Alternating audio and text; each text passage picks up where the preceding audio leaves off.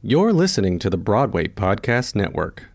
Welcome to Guys Who Like Musicals. Welcome to Guys Who Like Musicals. We just found out that I'm actually neighbors with our guest. So now we need to nerd out about Levain cookies. Let's do that. Well, we're very, very excited to have Derek Baskin with us today. Otis Williams from Ain't Too Proud, the Tony-nominated Derek Baskin, is with us today. Thank you so much for letting us bug you.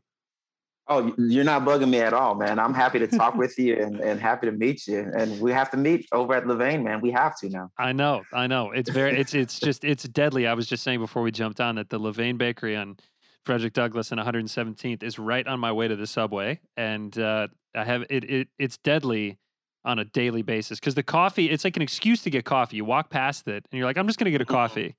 Yeah. And then 2 cookies later and Cookie for breakfast. That's it. None of my clothes fit. So but the thing is, you have to get 2 cookies. That's right. That's the thing.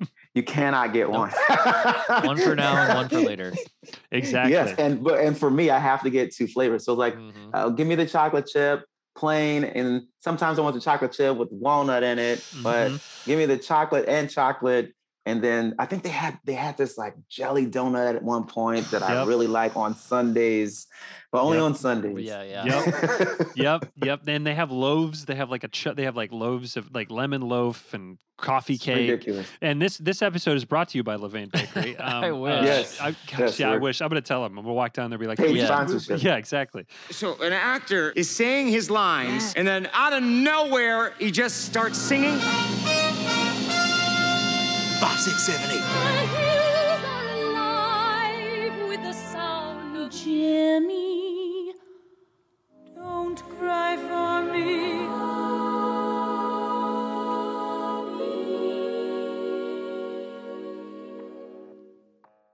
Judy was boring. Hello. Then Judy discovered ChumbaCasino.com. It's my little escape. Now Judy's the life of the party. Oh, baby, mama's bringing home the bacon. Whoa, take it easy, Judy. The Chumba life is for everybody. So go to ChumbaCasino.com and play over 100 casino-style games. Join today and play for free for your chance to redeem some serious prizes.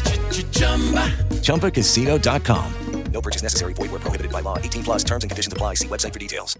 Step into the world of power, loyalty, and luck. I'm going to make him an offer he can't refuse. With family, cannolis, and spins mean everything. Now, you want to get mixed up in the family business. Introducing The Godfather at ChumbaCasino.com. Test your luck in the shadowy world of The Godfather slot. Someday, I will call upon you to do a service for me. Play The Godfather now at ChumbaCasino.com. Welcome to the family. No purchase necessary. VGW Group. Void where prohibited by law. 18 plus. Terms and conditions apply. My gosh, thank you for being here. We are huge fans of yours and fans of everything that you've done. We have a bunch of questions to just like basically figure out how you did it, how you're doing it. Okay. But one of the things that we'd love to promote on this show, because we got a lot of like young actors and people who love actors, that you were a biology major in college. Yeah, man.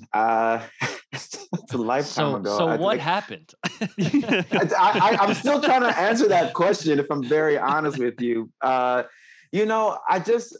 father was in the military. He's retired now, but he was in the Air Force. So I bounced around a lot. Our whole family bounced around a lot. And I guess half the time that I was living with him before I graduated college, I was out of the country. And so like things like theater and Broadway, it wasn't on my radar. Mm-hmm.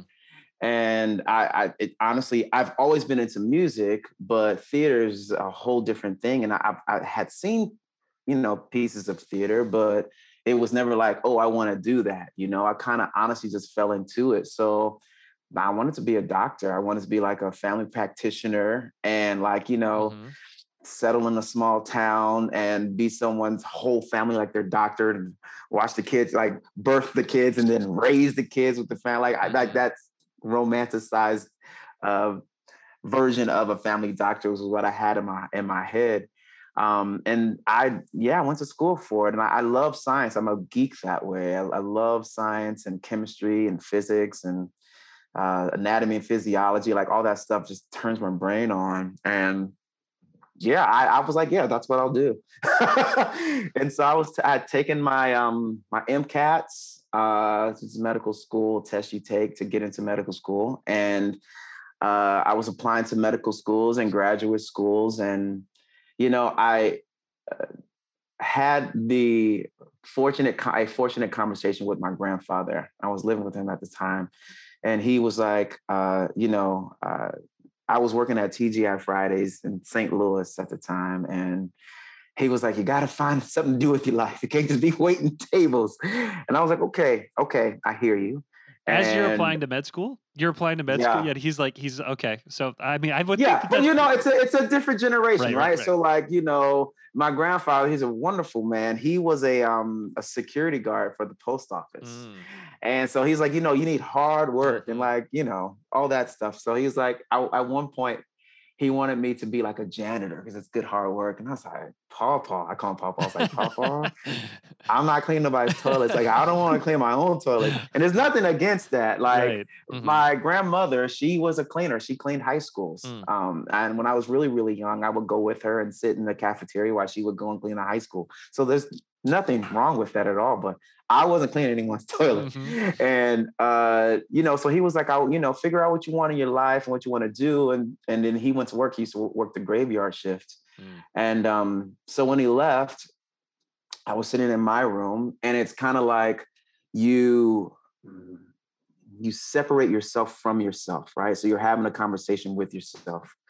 And I just began to ask myself, you know, here's where we are, and here's what you're doing. Is there anything else kind of that you want to do? Because once medical school or graduate school happens, you know, that's it. And I didn't want to, I pride myself in not having regrets kind of in life. And I just didn't want to have a regret. And I said, what is it that you love? What is it that you really want to do?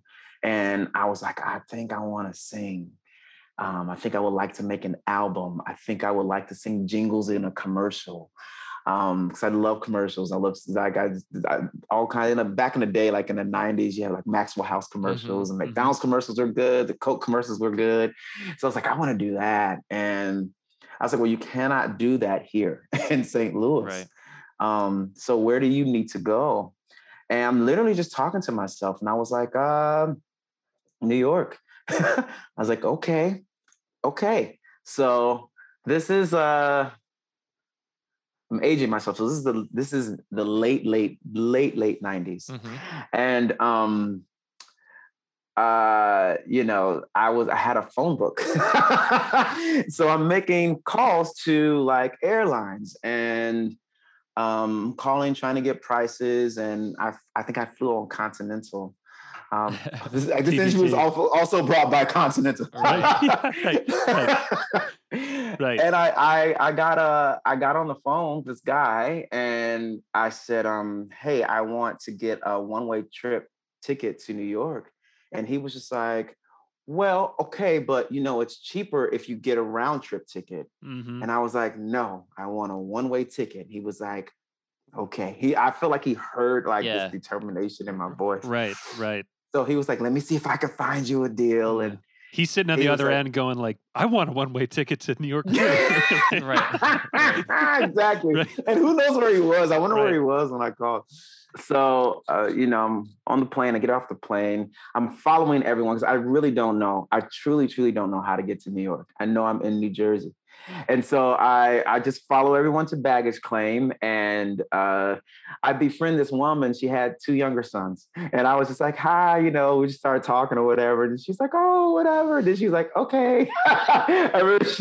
She was like, okay, that's enough. You're a little bit creepy. Because I think I remember asking her, like, how are you getting to New York? And I think she's like, you know, I have a car or whatever. And my dumbass was just like, maybe I can get in the car with you. So she got her back off, and I understood. She's like, I don't know you, strange young man. But like everyone was kind of gravitating in a certain direction. So I just followed everyone, and I get to this bus counter. And so finally, when it's my turn, I say, hi, I need to just bright-eyed and bushy-tailed. And I was just like, hi, I want to go to New York. And it was a lady, and she was over it. Like, I feel like she was like the end of her shift or something. And she was just like, okay, where? And I was like, Manhattan. And she was like, she's like, Times okay, Square. where Manhattan? And I didn't know. I truly didn't know, honest to goodness. And I was like, what are my options? And she was just like, oh my God, like not at this hour.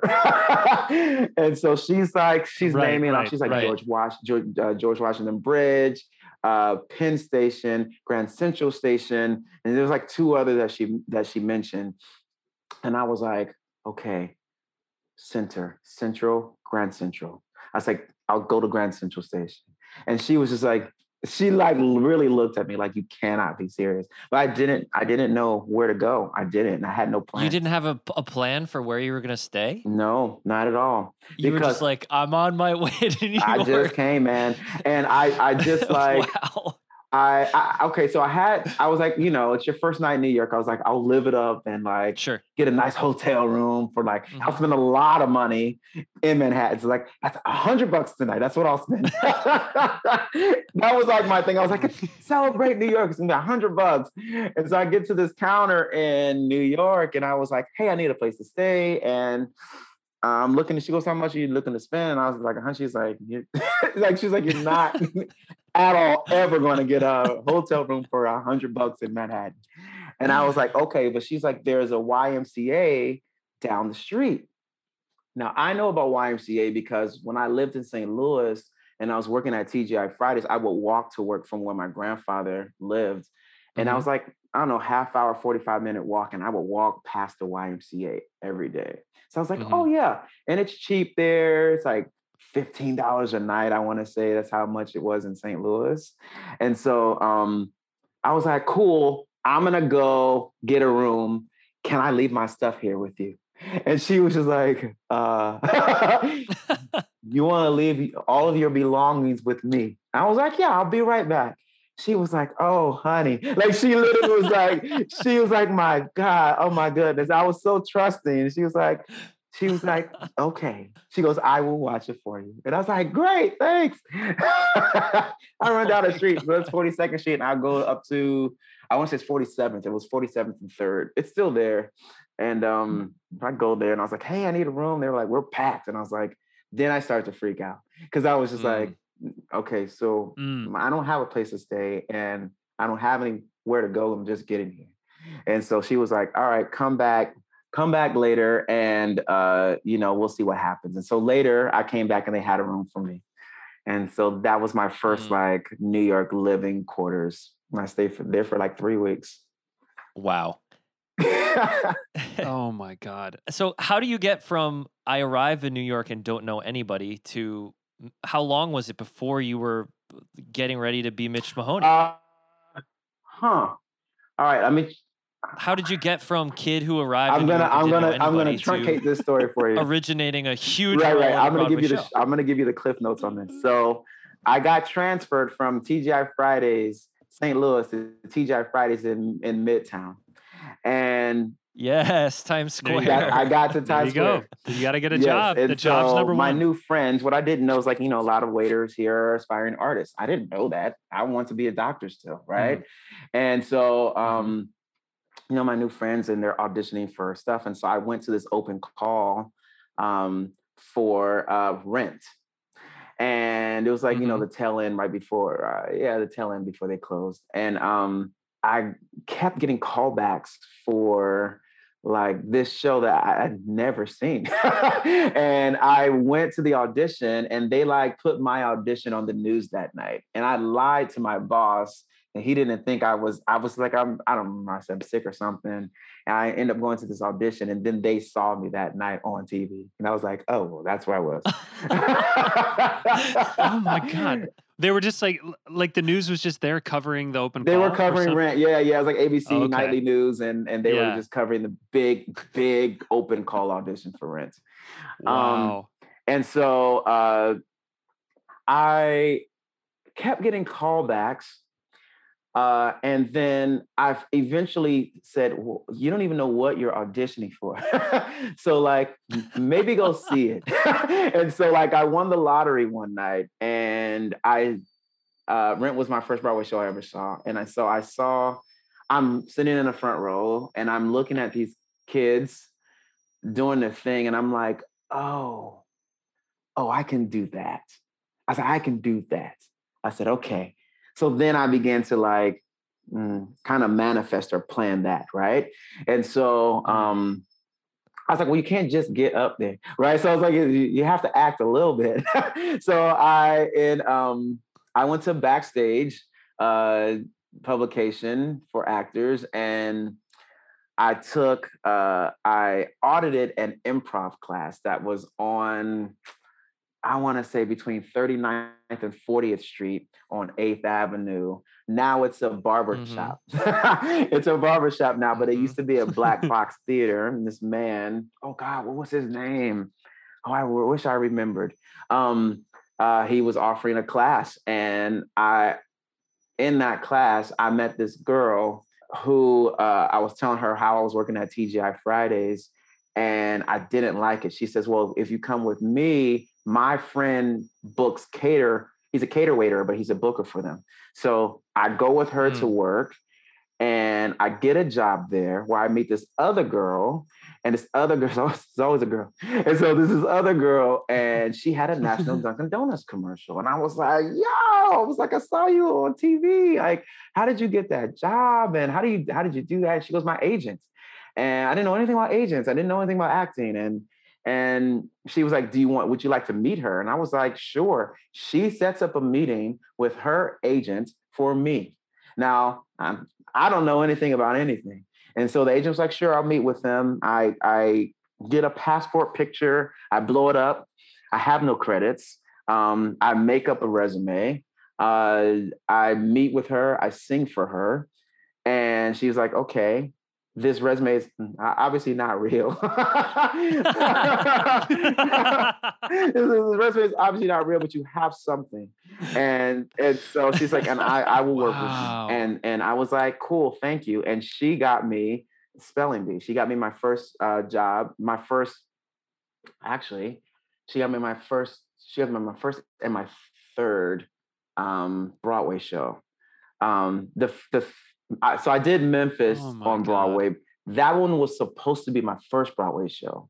And that one just got put on the shelf for a while. And while that got put on the shelf, Spelling Bee came through. And so she is the one that got me those jobs. Yeah. And it's just honestly, like, for me, just kind of how I live my life and how I'm still living it kind of more authentically now is like, if a door opens, that's the door I walk through.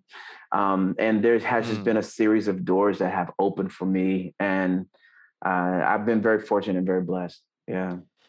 That's really interesting. That is unbelievable story. Like, in the coolest way. I just had one question about then, like, did you continue to train? I mean, obviously you were a singer for a long time, but did you take any more acting classes, or did you just kind of learn on the job? So for me, a lot of my experience is on a job. You know, a lot of my experience is just throw me in the fire. When I first, after I saw Rent, I went to Barnes and Noble. And is it Barnes and Nobles? Barnes and Noble. I think it's Barnes and Noble. I don't think it's Nobles. Barnes and Noble. I went to Barnes and Noble, and I would sit on the floor and just read books on acting. I would just pick a book, and I was like, all right, this is what we're reading today. And I would spend hours there. And when I wasn't working, which was often because I was a waiter at this point, and so I would just sit on the floor and kind of just read books on acting. And then when I got my equity card, which was I did a TheaterWorks job, kids theater. As soon as that happened, I was always one of the people with the least amount of experience. So I would just watch And I would say, okay, you can do that. Okay, actually, don't do that. You know what I mean? So it was a lot of on-the-job training. And I don't know, I would learn a lot. I learned a lot in summer stock. And I did, my first summer stock gig was in a Weston Playhouse in Weston, Vermont. Oh, and yeah. Definitely. I did ragtime there one year. And I remember just always standing in the wings watching, what's her name? I think her name is Sue Hafner. She's just an actress. She played Mother. And she had this simplistic acting, and I was riveted because she wasn't doing so much. She was very, very still. And I would, every night I would just study her. And I eventually told her, I was like, thank you so much for just allowing me to watch you and learn how to be on a stage and fill it with your stillness. And I have a few moments where just throughout my career where I would watch someone and I'm like, you're brilliant. And I'm just going to watch you and I'm going to learn. So a lot of my education, it just comes from just throwing me in the fire and just figuring it out as I go. Wow. That's amazing. I think there's something also to what you said about how you kind of wait till a door opens and then you walk through it, but you clearly have some sense of having control over what you want as well, because you're putting yourself out there. Like, you decided to move to New York, you pushed yourself to get this audition for this agent. So you've kind of like negotiated all of those things to get to where you are, which I think that kind of balance is tricky to figure out for yourself, because you don't want to force yourself into rooms, but you still have to put yourself out there to some extent. And you seem to have negotiated that pretty well. I'm glad you said something like that, because I think that's the kind of lesson that I'm learning now in life, is when to push and when not to push, right? When to kind of allow things to happen for you, and when do you need to make things happen? And that's a very important lesson, I think, as artists and as actors to learn, is when to do that. I think sometimes I'm in the minority when it comes to pushing, because I'm not a person that really, really pushes hard. I'm a person that just really allows life to kind of come at me and then to respond to that. Other people, they'll tell you, you need to, do your mailings and, do a bunch of readings, and you got to meet this person, you got to meet that person. And there's truth to that. I can't say there's not truth to that, but the metaphysical part of it is kind of, if you allow it, I'm a Christian, I believe in God. And if you believe that God has a plan for you, then what's for you is not going to pass you by. It does require you to do some work. Like, I did need to study acting to be an actor, right? Like, let's be clear about that, but like, for me, the things that have come to me, there's nothing that I did specifically that I said, I did this and then I got this job. I can't say there's something that I did. Like, things just literally, because I allowed them to happen, they happened. And I didn't have kind of my own agenda. And I'm kind of learning now to kind of get out of my way now, just because where I'm at now, I'm wanting to kind of move more into like film and television. And I've had some great experience with film and television, but I'm wanting more. And I'm also saying, but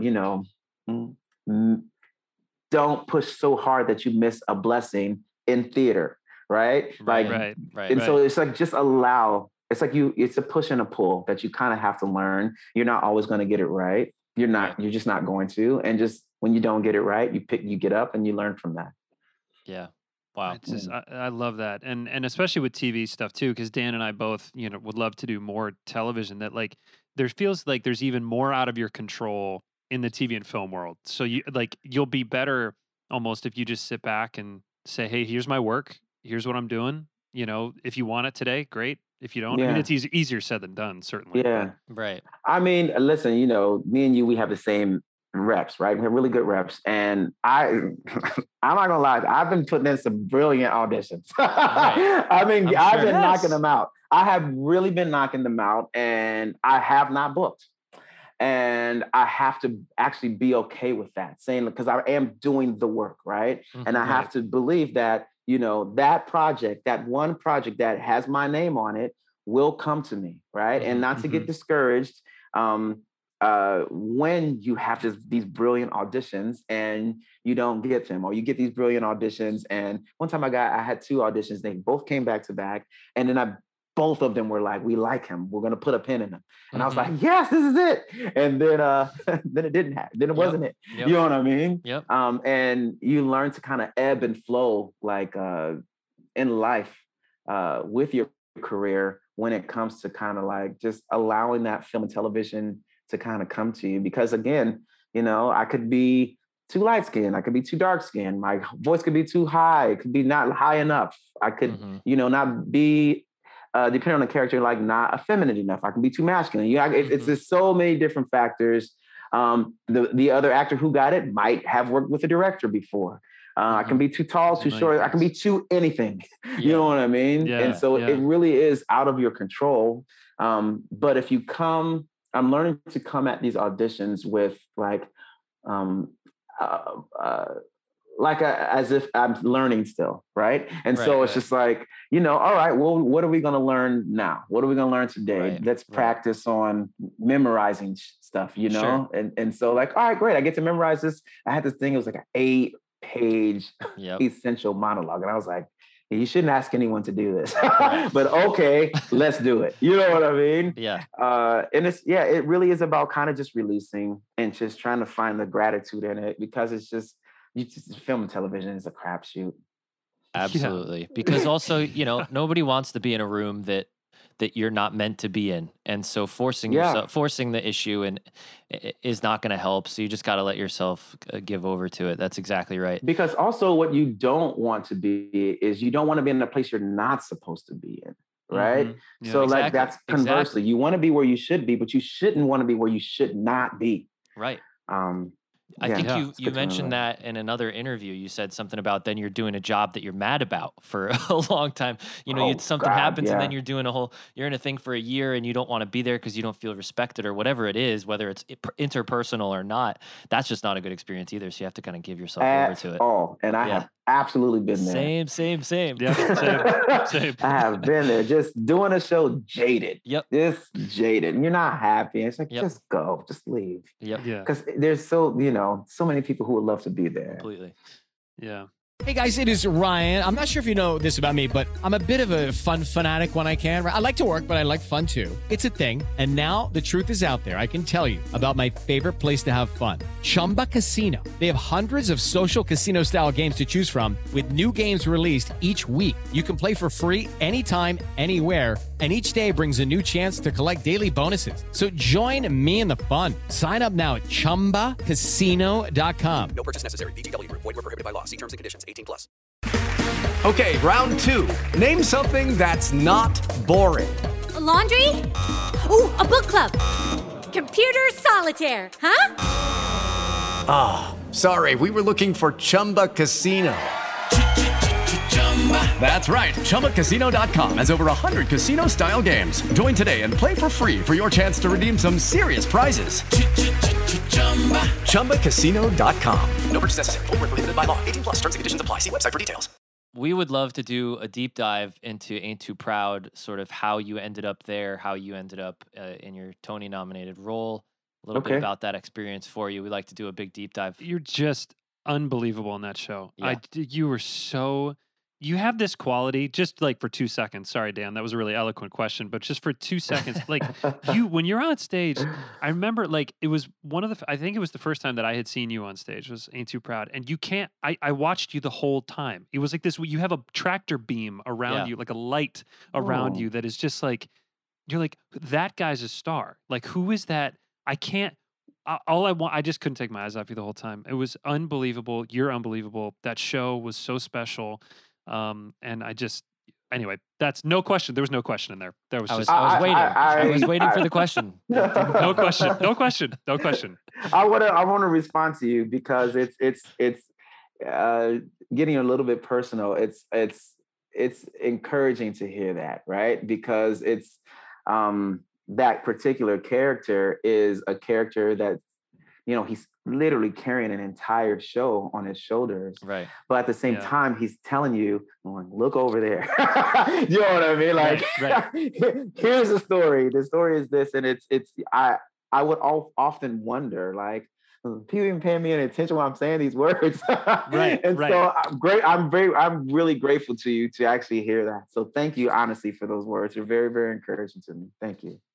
Absolutely. And when it is like, there's something about like the central character where like, you got there's like the bass is funny, and then there's like there's dudes, like was it Ephraim doing the splits and spinning it. You're like, there's all this stuff happening, and meanwhile, like you're the heart and soul of the show. You're the heart and the soul of the show, and it was just so special. But yeah, we'd love to know how it came about and the development of it. I know it was in development for a long time. How did you? Yeah, that show had a really interesting trajectory for people who don't know quickly, and Derek will probably cover this. Like you had this big, successful national tour, essentially, like these 3 regional theater gigs, and we were all looking at it from the outside being like, wow, this is going to be something special. Whenever you see the show that's going to Berkeley Rep, it's probably going to be good.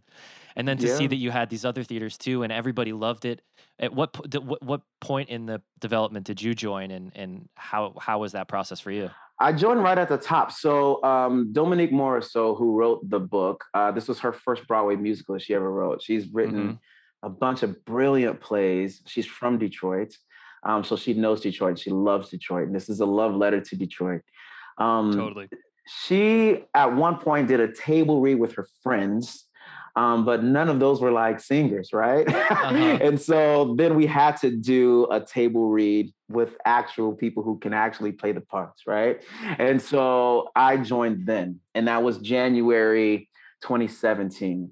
And I can't remember when the first informal table read happened. But January 2017 is when we did our first table read. Everyone wasn't attached to it at that point. I think myself, might have just been me. As far as the 5 that you see or that you saw on the Tony Awards, I think it might have just been me at the time. Yes. It was just, no, that's not true. James Harkness was there. Yeah, he plays Paul. But the other 3 guys were not attached at the time.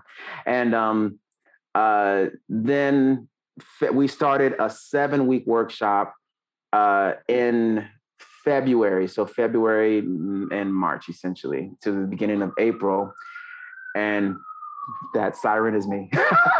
It's passing. And so we did that for 7 weeks. And it's so funny because usually with workshops, and we've all done them, it's like, you're sitting at a table, there's a music stand and, whatever. And so I'm thinking like, it's so funny because when I got the part, so when I auditioned for the part, I was in a workshop of another musical that was headed to Broadway, and this part was significantly smaller, but it was a good feature.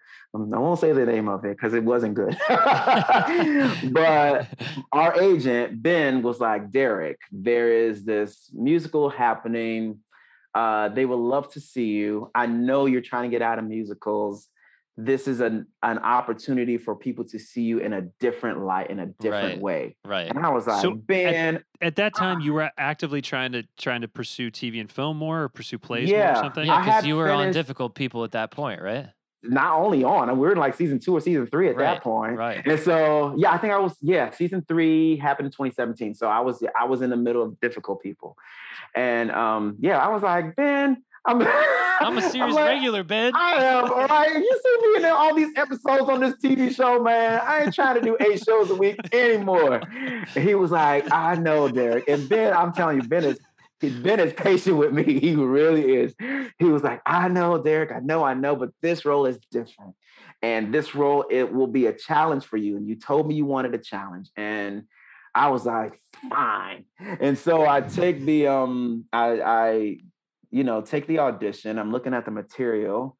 It's like 8 monologues. And I was like, you gotta be kidding me. And I was in the middle of this workshop or this other musical, which I was fine to do. I was just like, I got 2 little songs. I can sing a high note here. This is funny. Like, you get a little feature and you're done. And I was just like, all right, let's buckle down. So I auditioned for it, and I had worked with Sergio Trujillo in a show called Memphis on Broadway. the musical director also came from Memphis, but no one else, I hadn't worked with anyone else. Dominique didn't know me. The producers didn't know me. And Des knew who I was just because he keeps his eye everywhere and he's a director. And so I had to kind of prove myself. And also you have to prove yourself that you can carry a show. Right. And I was like, all right. So I get in there, I do all 8 monologues. And then he was like, I need to go back. I need to take you, Des was like, I need to take you back and to this first monologue. And I was like, Des. And I literally did that in the audition. I was like, yeah. I said, it's a lot of words, man. And as soon as I said that, the whole room fell out laughing. And I think that's what booked it. But it was like, I was like, there's a lot of words, man. He just started laughing. He's like, I know. So we do the table read, and then we do this 7-week workshop. And I'm thinking we're just going to be around the table, like, whatever. And then I realized that we're not. And so I'm looking for the other person that's going to play my character. Because I'm thinking, I'm narrating this show, but surely there's going to be someone else that's actually going to do the action of it. You know what I mean? Like, that's how it looked to me. And that's how I read it. I was like, okay, I'll talk. And as I talk, this next scene will go into my other half playing my part and doing, the dancing, the whole dancing thing. and the singing. I'll just be doing the talking. And they're like, no, it's all you. And then I freaked out. I did. I freaked all the way out. I was like, I don't dance. Because I was like, no, please don't make me do this. And I freaked out. And then I'm like, yeah. And at the end of this, when we have our presentations, this is all off book. So I was like, now you want me to memorize this entire show. And I'm in every scene. I'm in every single scene. Never leave the stage. Was it one of those 3-week workshops? It's a real short 3 weeks. No. It was longer. It was 6 weeks. 6 weeks. Yeah, because still I short, couldn't do though. Very short. Well, we needed 6 weeks because there was 24, 25 dance numbers. Oh my God. I think there's more than that. And I was in all of them. And so it was a lot to learn. And so, so we did 6 or 7 weeks there. We did our presentations for the producers and other producers to get more money. And then we went to Berkeley. And when we were in Berkeley, we were there for 4 months. Right. And the New York theaters came, the Schuberts came, and all the people, Nederlanders and all that. And everyone liked it. But toward the end, we got a couple of offers for like theaters, but we logistically couldn't make it work because the creative team was going to work on another musical.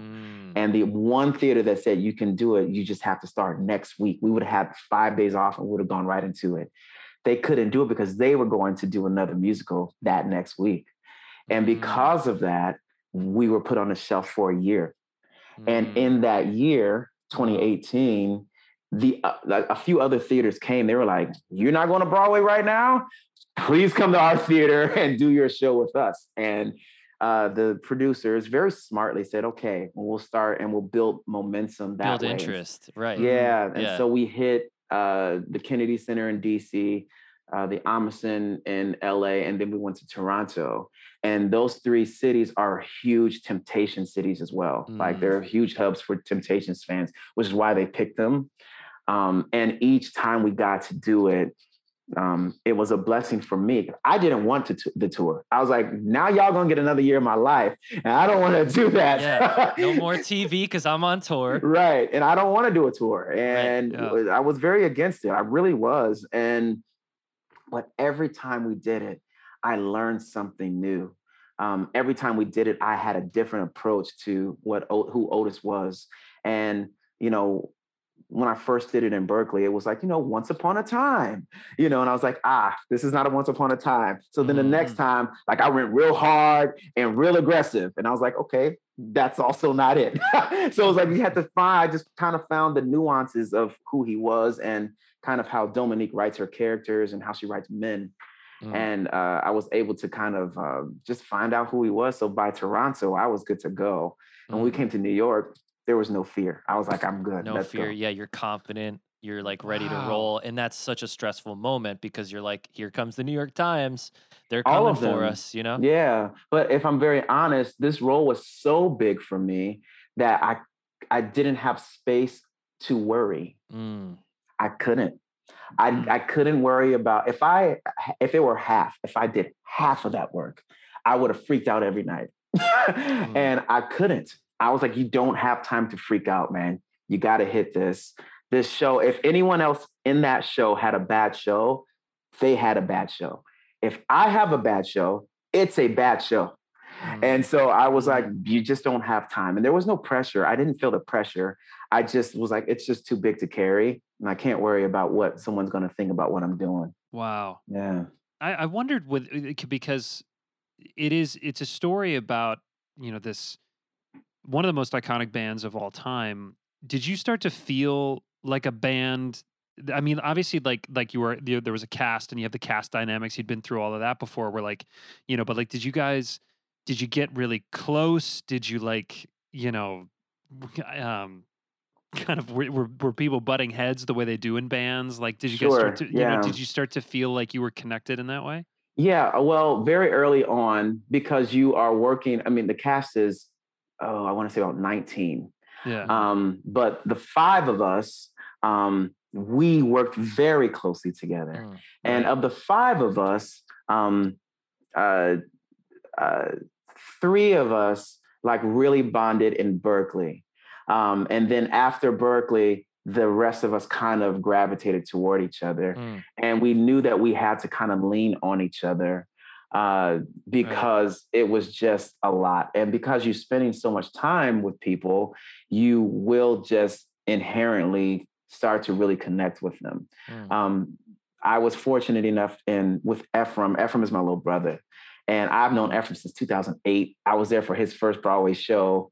And he's right here under my arm. That's my guy. And so we already had this wonderful bond, and we're the best of friends. And so with him, I was like, I get to play with one of my best friends. We're good. So cool. Jeremy, because Ephraim and Jeremy, they're like twins. And so people would mistake one for the other. And so I remember meeting Jeremy with Ephraim. We were at someone's Tony's party, and Jeremy had just got the job.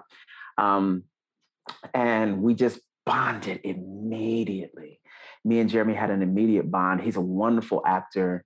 And then, with James and Juwan, that just kind of happened organically. And then kind of all 5 of us kind of just built this team, and we just kept going.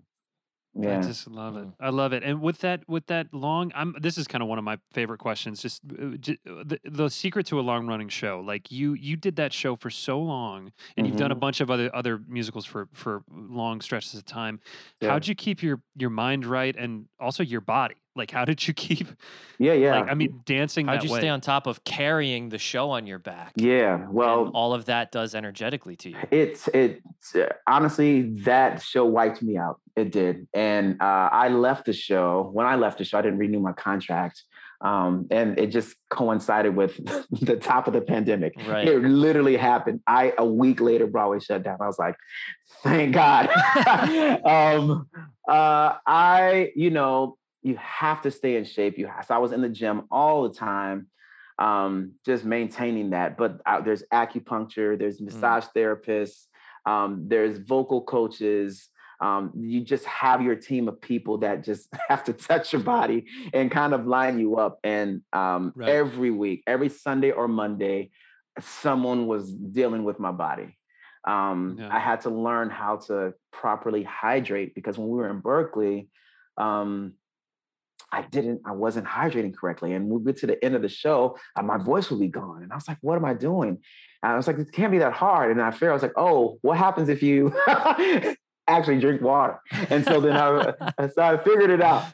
And it was a trial and error the whole time. The whole time was just trial and error. And but it took a lot out of me. And to keep myself up emotionally and mentally, as an actor, for me, I always play moment to moment. So, which is fun and sometimes not fun for other people because you just don't know what you're going to get. Some people are very rigid and they I'm going to stand on 10. I'm going to say this line. I'm going to turn to the right. That I can't do that. And because it's so much, I didn't want to get into a rut. And so I was like, well, I'm the leader of this thing. I'm going to set the tone of it. And the tone I want to set is organic. The tone I want to set is fresh.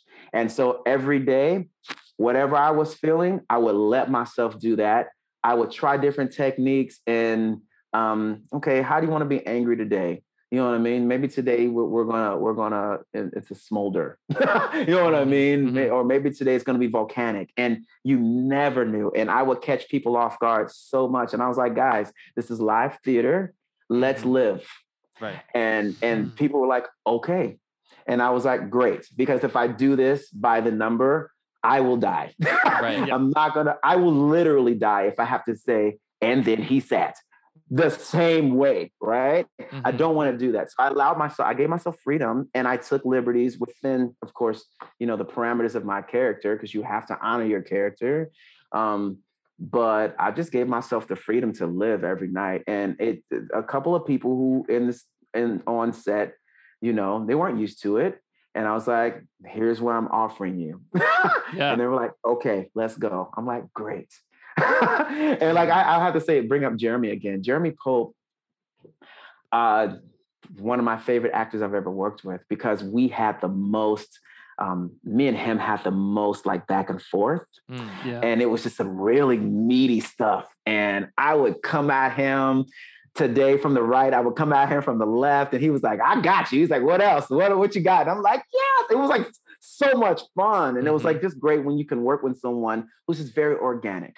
Mm-hmm. And I loved that. And I had a really good time, really, really good time just with those guys in general, just having fun. And we had fun on stage. We really, really, truly did. Mm. Oh, it's amazing. And I think a show like that, people have a lot to say about the jukebox musical these days. And if you, with your approach to that kind of work, it elevates it away from something that could have been kind of machine-like or too much formulaic. Of something. Yeah, too formulaic. It became something. So you're playing living people. And if you bring that sense of reality to it, then like it has that feeling like it's actually living, like you are actually complex people, as opposed to just, we're going to do the Temptations now, Yeah. I think, and also this show is so big, it is a machine, right? Right. And so it could very easily, and it will, listen, we can run it like a machine, like a well-oiled machine. If you wanted to, people will come and see it, but as an artist, how do you allow yourself to grow, right? How do you allow yourself to be inspired? How do you allow yourself to live and love what you do?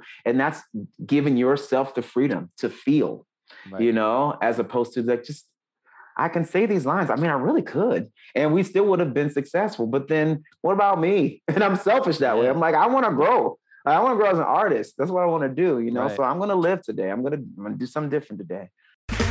Okay, round 2. Name something that's not boring. A laundry? Ooh, a book club. Computer solitaire, huh? Ah, oh, sorry. We were looking for Chumba Casino.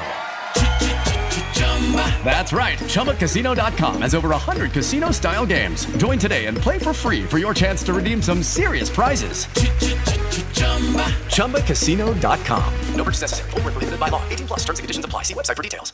Judy was boring. Hello. Then Judy discovered ChumbaCasino.com. It's my little escape. Now Judy's the life of the party. Oh, baby, mama's bringing home the bacon. Whoa, take it easy, Judy. The Chumba life is for everybody. So go to ChumbaCasino.com and play over 100 casino-style games. Join today and play for free for your chance to redeem some serious prizes.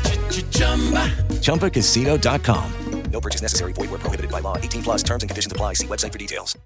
I was watching, you did this really cool roundtable interview for Broadway.com with Michael James Scott and a bunch of people. And, and you were talking, you had this, I wanted to just pick your brain about this, you had a snippet of this that I wanted to just dive into a little bit. You said that it's so hard to stay current with stories on stage because theater takes such a long time to create. Yes. And then you said that maybe we need to be writing stories that are 5 years ahead of their time so that by the time they get produced, they're current. You know what I mean? And I just loved that. And I wanted to, I don't know if you like to write. I don't know if you have that in you, but I just wondered if what story you would want to write right now that we'll see 5 years from now on stage and it will be current then.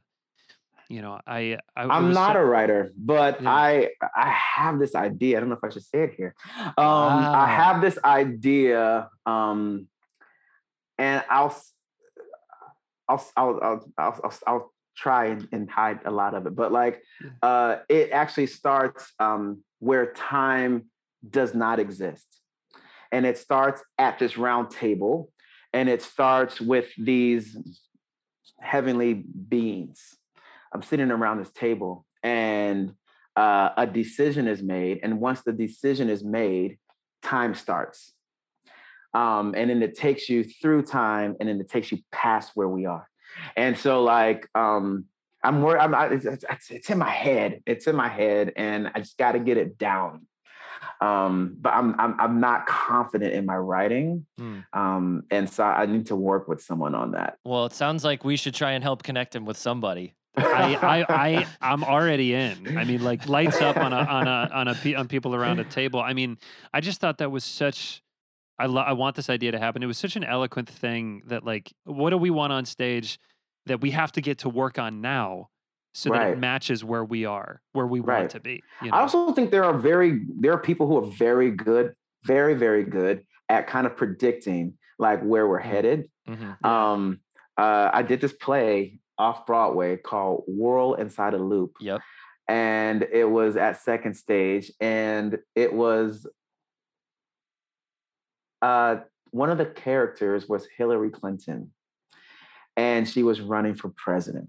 And this is before she ran for president. So it was just like, it's like kind of like, you know what I mean? It's kind of like you just wanted to kind of follow it. And so some people are very, very good at, like, there's another TV show kind of like that. And I feel like it's I wish I knew what it was called. It was set in England, and it was about this.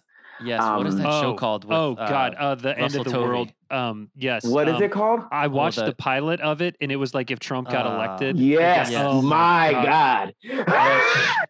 I watched the pilot of that. That show is too much. And like in the second episode, like the banks shut down. I was like, years and years. Yes. Terrifying. So I think you're terrified how accurate. But I think there are people out there. I think there are writers who have a pulse, not just on current, issues, but I think they were like, I feel like we're going to go in this direction. Those people are very excited to like, I wish I could be in their brains, to kind of like see what they're doing. But I do stand by what I said. I wish we could get ahead of ourselves, to write something, because it does take so long for theater to happen.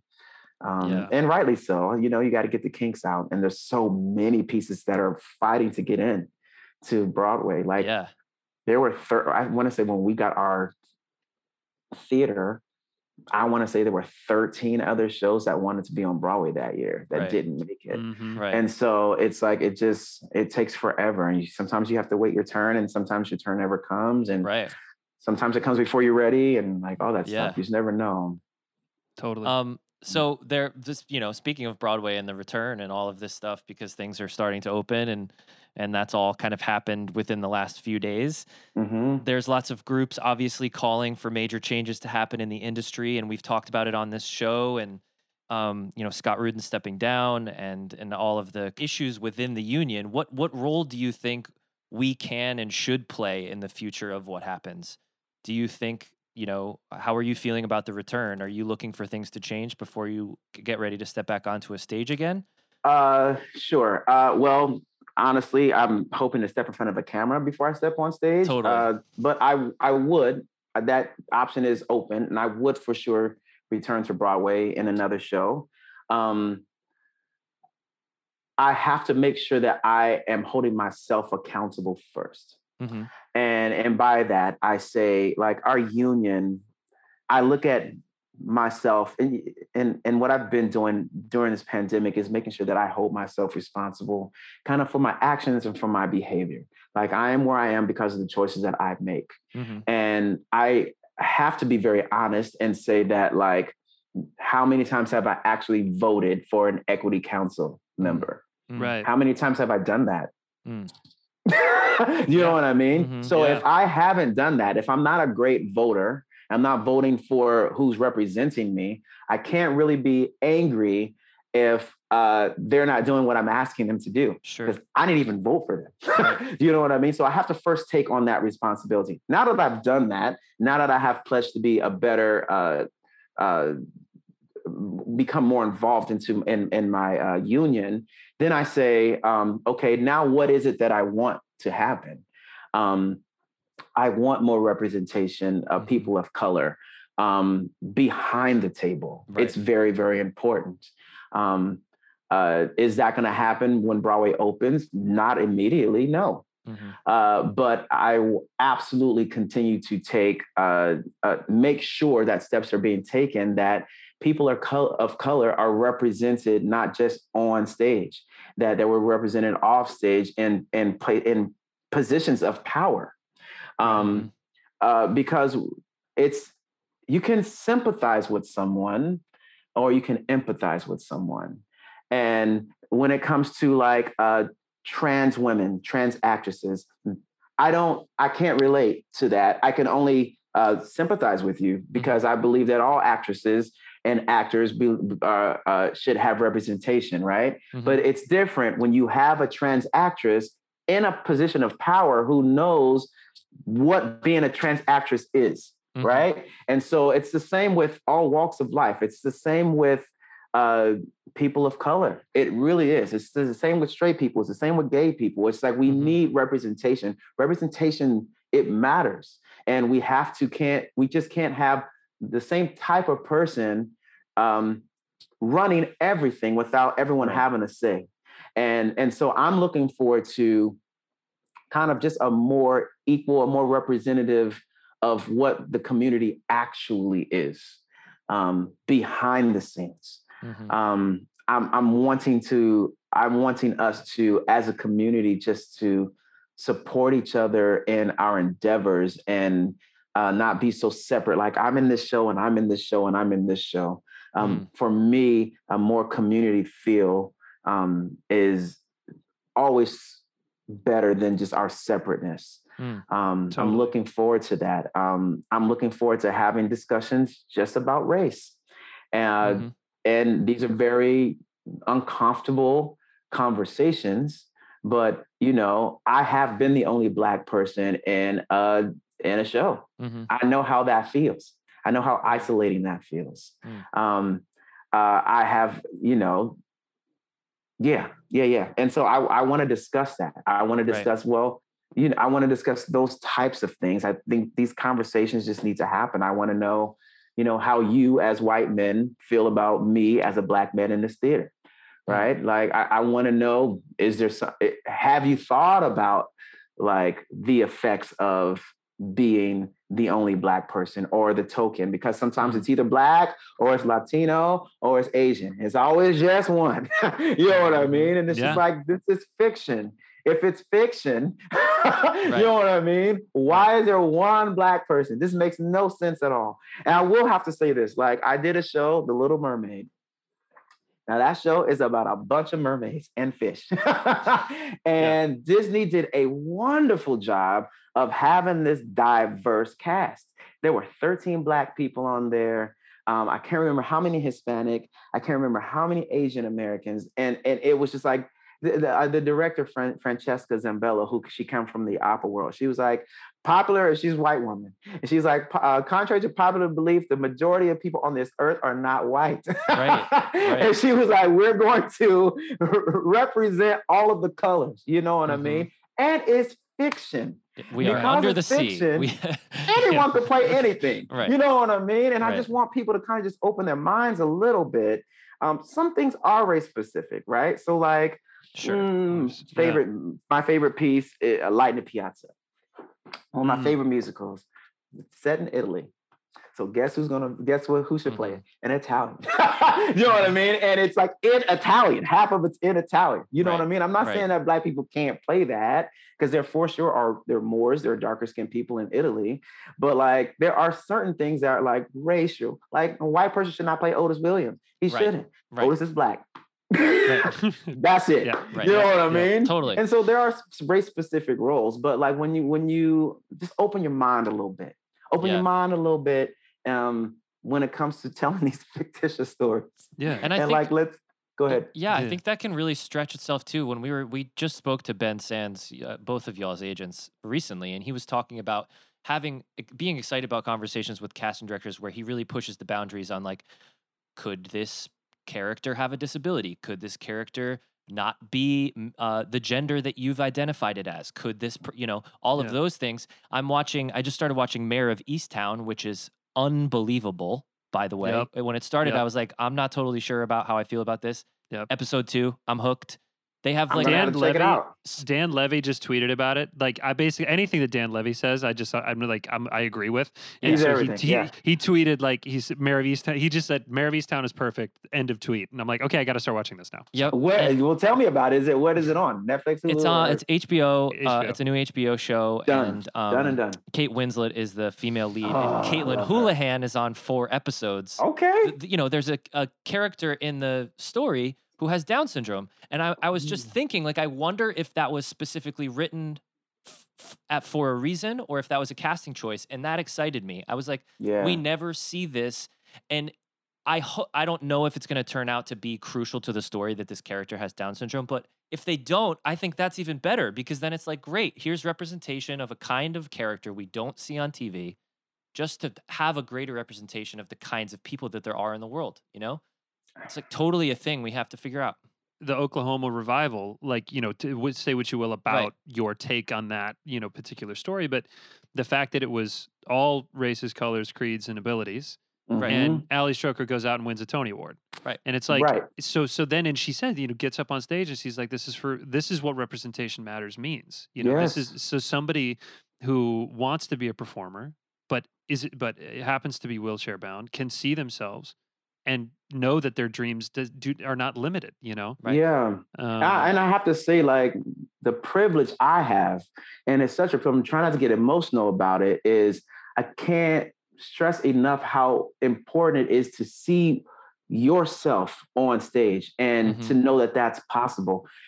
A younger Black man, a young boy will come up to me and say, I now know I can be a leading man on stage, not just a featured actor. We know we can do that, but I can actually see, you can carry this show. I can now carry a show. I mean, I have really good parents, and they're good parents, they're good people. And, my dad would always tell me, you can be and do anything you want to be. And I believed him. I had the audacity to believe him. But when I saw Barack Obama win the presidency, when I physically saw it, it turned my heart around several times. And I said, if I actually wanted to be president, I actually could do that. And I can't describe that feeling of when it happened, because I didn't know that part of me didn't really believe it. Do you know what I mean? I didn't know that. Right. I didn't know until I saw it. And I was like, you didn't know you could do that, could you? And I was like, I actually can do that. I actually can be a leader of the free world. That's crazy. And so, like, in my own little way, a younger Black male or female can see me do what I do and say, I can actually do that. Right. And it's a blessing to be able to show someone their dreams, or show someone to dream bigger. Right. Oh, put it on a T-shirt. That's well, and he's been sitting in front of this hope. Is that an Obama era? It's the funny painting, thing. It's not. Or is it just a coincidence? I painted this when I was in Memphis. I had surgery on my sinuses. I kept getting sinus infections, and so they went up in there, opened it up, and no nose job, I promise. And I was like, just leave it. It's big. It's fine. And so while I was sick, I painted this. And I didn't know what to paint. And a friend of mine, she's in the show. And I was like, I think I'm going to do like an infinity sign over 3 canvases. She's like, eh. And she's like, what about a word? And I was like, what about love? And she's like, what about hope? And I was like, yes, that's what I'll do. So I wish I could say it's inspired by him, but it wasn't. Maybe subconsciously in some way. I love it, though. It's awesome. Yeah. Honestly, I want that I needed that on my wall the last year and a half. Oh, man. Just to, you know, it must have been good to look at. It gives me good energy. It does. It gives good feng shui. Yeah. Well, that's one of the last questions. We'll let you go in a second. We cannot thank you enough for joining us, for being so open and so this was just such a wonderful conversation. We have two questions that we ask people sort of at the end, and this is the unreachable. I call it the unreachable star question, which is like, you know, what do you see? Which is just like a tacky musical theater reference to Don Quixote. But if you like, what do you see down, you know, a million years in the future for yourself? Like, what are you pointed towards now? Goals for the future? I'll say what I see in my near future. Love it. I see myself winning an Oscar award. Yes. Let's go. I see that. I see myself getting great opportunities in film and television, in front of the camera as an actor. I also see myself, if a movie kind of has like a soundtrack, to also being on that soundtrack and maybe writing music for that movie. So being kind of in the duality of both of those. But I see myself kind of rising through the ranks. And I don't think it will take long. I think I'm going to foresee that I get a wonderful opportunity that is going to just change my life. And that's going to just propel me forward in my career and in my status as an actor, and all that comes with. You know, the fame is nice, but I think it's going to just afford me to do some really good work and just sink my teeth into. I don't care about the fame part, but I care about just doing really good work and comedies and dramas. Like, I want to do all of it. And so I see myself doing all of that. I see myself maybe producing some and directing some, and also working with some just very good writers and directors. And I see myself being like the Leonardo DiCaprio to the Martin Scorsese. You know how they work they work together all the time. So I can't wait to meet my director and kind of like just do juggernaut movie after juggernaut movie. like that's what I want. Awesome. I also see that giving me the opportunity to kind of give back to charity. I want to work with children. I want to find that cause that allows me to work with children. And so I think that's going to happen in the near future. I don't think that's a million years away. I think that's closer than I think. I love it. I'm inspired. That's how you make things happen, folks. You just visualize them. You tell yourself they're going to happen because they are, and then you do it. That's this living proof right here. It will happen. We heard it here, folks. Work hard. I mean, literally. Listen, we will play the clips back. We will. We have a pretty good track record for this stuff because Robin Herder came on the show last year. She was like, I asked her the same question. She was like, I want to be nominated for a Tony Award, and there you go. She's nominated for Moulin Rouge. So she did. Well, get ready. Derek, I'm not telling you that it's a Guys Who Like Musicals thing, but it might be. I'm here for it. No, we'll give you all the credit, but we will be like, he said it here first. Yes, exactly. I'll give you the credit. I'll give you the credit. I'm like, I said it there. Derek, thank you so much. Where in the world can people find you? What are your social media channels for people who are interested in following along? Instagram is Derek, DERRICK, Baskin, BASKIN. So Derek.Baskin. You can find me there. Twitter, it's just @Derek.Baskin. Those are the two that I'm really on. Not really on everything else. Well, and Spotify, you released a song. Oh, I am on Spotify. Yep. I forgot about that. I forgot about Spotify. I am on Spotify. Derek Baskin on Spotify. Great. That's awesome. Oh my gosh. All right, man, thank you been a joy. so much for this. We are so grateful, and we can't wait to see you on big screens and small screens. And absolutely big stages and small stages, wherever you want. Black boxes. Wherever God has me, that's where I'll be, man. That's right, man. You're the best. Derek, thank you so much. This was just a joy.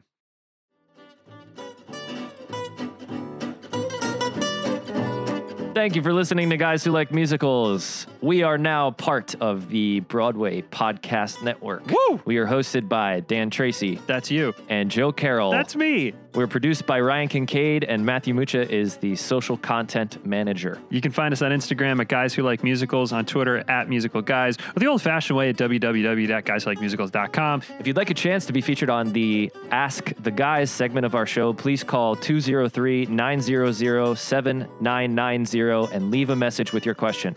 As always, thanks for listening.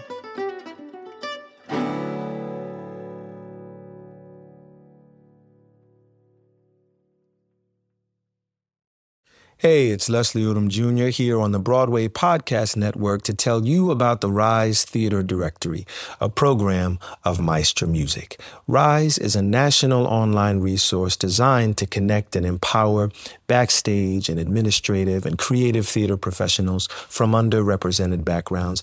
If you work or aspire to work in the theater community, this can help you find your next project. And if you hire theater professionals, search the Rise Theater Directory to find your next team. Create your profile now and get more information by visiting risetheater.org. That's theater with an RERISETHEATRE.org, because only together we rise. Hey guys, it is Ryan. I'm not sure if you know this about me, but I'm a bit of a fun fanatic when I can. I like to work, but I like fun too. It's a thing. And now the truth is out there. I can tell you about my favorite place to have fun. Chumba Casino. They have hundreds of social casino style games to choose from, with new games released each week. You can play for free anytime, anywhere. And each day brings a new chance to collect daily bonuses. So join me in the fun. Sign up now at ChumbaCasino.com. No purchase necessary. VGW Group. Void where prohibited by law. See terms and conditions. 18+.